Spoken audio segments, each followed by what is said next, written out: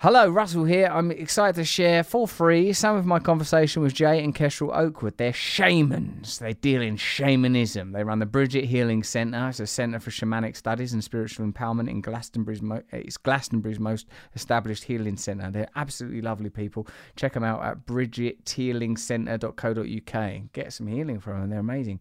You can listen to more episodes of Under the Skin only on Luminary, a subscription podcast network with original shows from your favourite creators, by going to luminarypodcast.com. You can get an annual plan for as little as $2.99 a month. It's got me on there and loads of other content providers, a great archive of Under the Skin. I reckon if you actually listen to all of it, you'd become really well educated. I wish I'd been listening while I was doing them. I was listening, and sometimes when I'm having a conversation now, when I'm just in the world, I realise I've got this really good frame of references. Like I can just say all sorts of stuff, and it's because of Under the Skin. Thank you, Under the Skin. Thank you, Luminary. I want you just to sign up to my russellbrand.com mailing list. We're doing live events to raise money for a variety of wonderful causes. We're doing about a Zoom call every couple of weeks. They're about every couple of weeks, are they, Charlie? They're about every couple of weeks. Next one coming up is for, well, we don't know. This might have already happened by the time this podcast is out. Anyway, there'll be another one soon, and they're all raising money for charities like Treasures that help women that have, had drug abuse issues and the problems that are associated with that. And who else do we do one? BAC O'Connor, we've done it for. We're basically just going through life trying to help people. A bit like a little guy. What do you mean? Why are you shaking your head? You don't even know what I'm going to say. A bit like some. No, you don't even know what I'm going to say, Jen. So why are you shaking? What do you think I'm going to say? Guy from the old days, very kind, sometimes a little bit controversial. He wore a lolly long blanket and he had lolly long hair. Did he wear a blanket? Probably, I don't know. Why would he wear a blanket? It's freezing, wasn't it, in Palestine in them days? Really cold Absolutely bitter in Nazareth. All right, anyway, look, and get in touch with social media using, you know how to do that. I can't explain everything to you. Go over to Luminary Podcast and get yourself a 7-day free trial. Trying to achieve equality with the annihilation of category is not a successful route. Yes, that's exactly right. We're in this era where it turns out we were never the boss. It doesn't look like an ideology. What's beneath the surface of people we admire, of the ideas that define our time, the history we are told? Welcome to Russell Brand. Under the Skin. What about the stuff with animals and sort of totemism? Like we've talked a lot about like hares and like what you sort of looking for and reading meaning from sort of say trees or plants or animals. How is that system determined? We've just finished a weekend actually on our second year training called Omens. Yeah. Oh yeah, go on. What happens in that? Ooh, many things. Well, in that we teach people how to connect into messages from nature, and there are whole ways of doing so to do with what a bird or an animal means, which direction it comes from having a certain meaning. So it's applying a map where people can understand it. But also with animals, we work with what are called power animals or spirit animals or animal fetches, where literally every person have these animals, and they basically, on the one hand, you could say they're like guardian spirits in an animal form, but on the other hand, they are like an essence of the soul in animal form. Like my name, Kestral, obviously I've got a connection to kestrels, okay? Kestral, Fulco tununculus, a falcon bird you can see hovering, okay? And basically those animals and birds, they are physical things, but they're spirit forces that are manifesting in that physical form. So for me with Kestral, the Kestral hovers to see the whole picture. So when I'm doing one of those high perception readings, I'm seeing the whole picture of that person. And then the Kestral comes down on that vole or mouse, whatever it catches, okay? That's me, I hone in on certain things. When I'm doing healing, it's where I'm working on the whole, the person coming in to get blocks out, etc. When we're teaching, it's looking at the whole group. And then it's like linking that energy. And so in a way, I'm using that particular energy.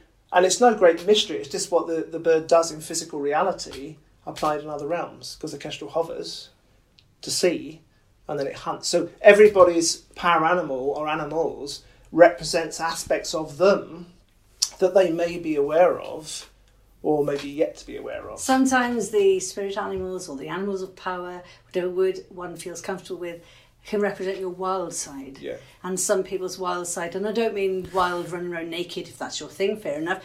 I mean wild as in the inner one, the one who can be in the wilderness, because that's where the wild comes from, or the one that can let go of the ego and transcend it. So the animals of spirit, or the power animals, can help us to reconnect with those parts of ourselves. Everybody's had synchronicities, signs from nature with animals, whether it be they saw a tiger in the zoo and they were little and something really, time stood still and they connected to it, as it did for me, and then the tiger came home and sat on my bed, not physically, but it was there for 3 days. And luckily enough, my parents said, yes, it's okay, he won't hurt you. So they humoured me, but it really helped me to know that there was a skill beyond. So everybody has these animals of power that you relate to, whether it's a cat, a dog, but it's usually something very wild, like a raven or a hare or something along those lines that we need to recapture. They're messages from the weird, which is what we all have, the web of weird, that send us signals to say, hang on, maybe you need to look at this in yourself, or maybe you need to slow down,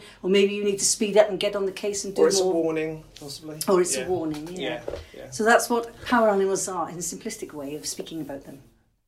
The idea of the weird is weird spelled with a Y, is there's an invisible interconnected web of sort of energy connecting all of us, which sort of has corollaries in I don't know, a lot of people think that all matter comes from a kind of unified field and that there is interconnectivity between all things. I'm interested in the way, like, you know, given you said that course was called Omens and stuff, about how you read. Like, say, I figure that if sort of you came downstairs, or don't know where your bedroom is, and that's frankly upstairs. Your private business. Or if you came downstairs and there was if you came downstairs and there was a crow in your house, I feel like you'd really take that to heart. Or if there was a fox, you'd think, right, there's a fox in the house. Like, well, so what, like, and how? Well, so say something like that happens, because I got to tell you, even though, like, look, I like to, because I suppose in my head, I'm sort of continually prepared for an argument, and it's a good job I am, because I'm always in them. but like, so if I like, so for me, I'm like, but I am very open to, like, you know, if I see an animal, I respond to it. I think, oh right, like, I see hair relatively frequently, somewhat because of where I live, but birds coming into our house somewhat injured and involuntarily because of our cats often, you know. Like, so, but I'm very aware of anything that happens with nature. Like Carl Jung said, anything that happens in my life that I did not plan for, this I see as the language of God. And like, so I always look out for it. But how do you sort of interpret specifically, and also how do you stop yourself going superstitious and mad? Okay. Yeah, because everything's a sign. The art of reading omens is to know when it is an omen and when it isn't. You know, when it is literally a crow warning you of something that you have to release, or it's just a crow doing its crow thing. Whether it is a kestrel that's giving me a message of something that I need to be aware of, or whether it's just a kestrel that's doing its kestrel thing, there is an art to sort of working with that. Some of the time it's what's going on in the person's head at that time. You could be really pondering something, and then you get one of these signs that take place. Okay, it could be that a person is very, very stuck on their path, and that crow is knocking on that window saying, like, you need to wake up. It's not really going to say you need to wake up, but you need to read it as it is saying it's going to wake up. So, and in a way, that it's sort of, the more, I guess, intention you put into it and understanding that web and how it works, the more you can work with it. But, you know, you live in Glastonbury, a great place, but there are some people that literally go around that everything is a sign or an omen. What should I have for tea? Oh, there's a bird. You know, I love that. It's like, what should I have for tea? What should I get from Morrison's today? You know, it's like, but in a way, in a serious way, it's like really, really connects it. In a way, omens and signs are slightly different. Signs happen more frequently. Omens are a bit more, you know, signs you have a personal choice of making. Omens are almost like showing you something that is really going to happen. And there's a skill, and that's what we teach, is a skill of how to look. It takes a long time, and how to differentiate between what is a sign and what is just an everyday occurrence. Yeah. Normally, it slows down. Yeah. The animal may look you in the face a little bit more. Yeah. It might be relevant to exactly what you were thinking before. Yeah. You might have even asked, most people these days say, God, I need a bloody sign. I could do with something to show me. what to do next or whatever. And that could be something that leads you into, that's right. And then from that, you need to learn the skill in the natural history of the habits of the different animals. You've got to identify them. You know? Yeah. Because there's lots of things about, but a lot of them are to do with American animals and so on. But it's more to do with this country, because we're in this country, learning what the natural side of that animal does in its natural habitat, to then decipher the signs. So it takes a lot of experience, but it's worth it. And you get to commune with nature. It's another way of communing. Yeah, and I suppose it sort of encourages a reverence for nature in the acknowledgement of our connection to it, and the we're all God's creatures, aren't we? Everything is God's creature, so everything has a message of some description, whether it be an ant going by in a certain way or a human that might just look at us a certain way and bring that moment to, I feel loved, or I feel passion, or I feel whatever it is. We're all God's creatures, as you would say.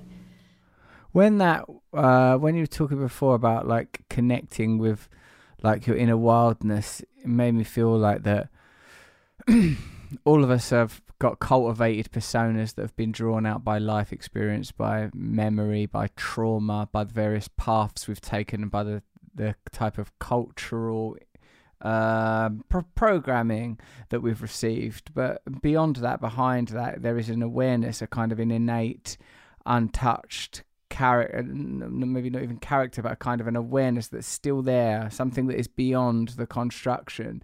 And I feel that the same way as we're, like you said earlier, Jay, just driving along in a car, not really aware that you're on Earth in limitless space, and that our life is lived to scale. There's the world of the sub-particular, where all the rules of physics fall apart. There's the vastness of the cosmos. There's the various perspectives available to animals with different sensory experiences to us. And we forget the sort of complexity of reality while living in a sort of a very sort of streamlined narrative that relates more to the ego than any kind of higher self-perception. It seems that it's important to develop a dialogue with nature. I had this swan come to the garden. It was a bloody great big thing, and it felt like such sacredness to have this swan interact with us and stuff. It was really big, but swans are pretty hardcore, aren't they? In the end, it got a bit too close, and I'm afraid I had to get quite martial with it. And then another occasion before the birth, luckily, it was when I realised, it's a good job that as a higher ape, I can pick up this broom and create some distance. My children were with me. Also, before my first child was born, I dreamt, I think I told you guys this because around the time we was talking a lot, I dreamt about a peacock and woke up and there was a peahen in our garden. That ain't like a normal thing to happen. I was like, I dreamt about this. I mean, I suppose ultra rational folk would go, now you must have heard some noise as you were drifting in and out, but it's not just such an unusual thing. I've never seen one before or since. It felt like a kind of message. And the moment when my wife told me, didn't tell me because we were in the room together, when she did a test to confirm that her pregnancy, I went to meditate and I saw a kingfisher dive, and I saw it. I'd never seen this before or since. I saw a kingfisher dive, get a fish, perch on a branch, and then just sort of flew off, and it really sort of, for me, mirrored the kind of idea of how particular it is for there to be a pregnancy and stuff. It's the symbolism, it's the connection, as you said, the simplistic connection to what we have. We forget, we get it all mental, we get all connected to theories and physics, which is amazing and mind-blowing, but we do need to be more basic, more simple, more wild at heart, more free. That's what people are yearning for. I don't know whether statistics are going to really free people up. I think that being in connection with the oneness, in being in connection with what is true and what is really happening, will aid people to be stronger, to be more harmonious, to have a greater sense of community, because that's what people really want. As you said, that's a yearning that they really have inside.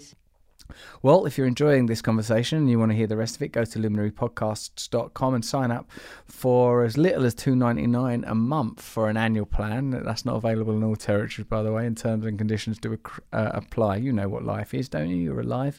Anyway, I love you. Thanks.